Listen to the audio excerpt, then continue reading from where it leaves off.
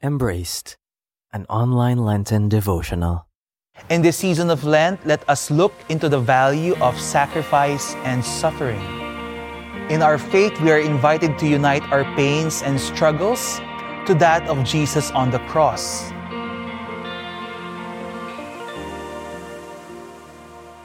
Reflecting on burying the dead reminds us of our own mortality and also reevaluates our relationship with our bodies. In this season of fasting, what can we give up or offer as sacrifice? Like most people, I struggle with having a healthy lifestyle that truly honors the body God has given me. While I can be effective in many aspects of my person and ministry, my physical health always tends to lag behind.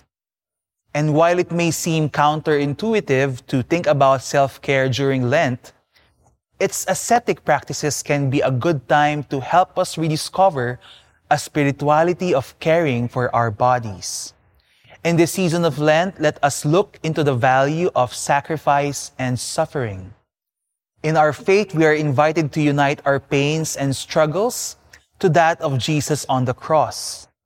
Even training and exercise can be turned to prayer in this way. And given our ongoing reflection on burying the dead, let us offer some of these prayers for the many souls in purgatory. Another form of sacrifice we can make is to look at the many ways we can care for our appearance. Are any of these excessive? Do they train our minds and hearts heavenward? Or do these foster vanity and inflate our egos?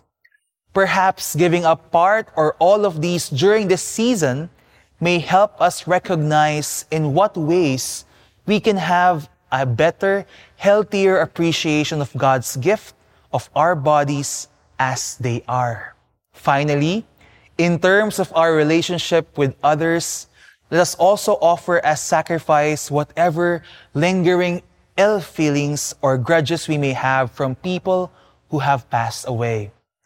There are some who continue to be heavily influenced by words and actions done by people who are no longer walking this earth. May Lent be the season when we can let go and move past these incidents and surrender ourselves more fully to God's mercy, compassion, and providence. The love you keep on giving keeps our Mercy Ministries living. To know more about our Mercy Ministries, visit feastmercyministries.com.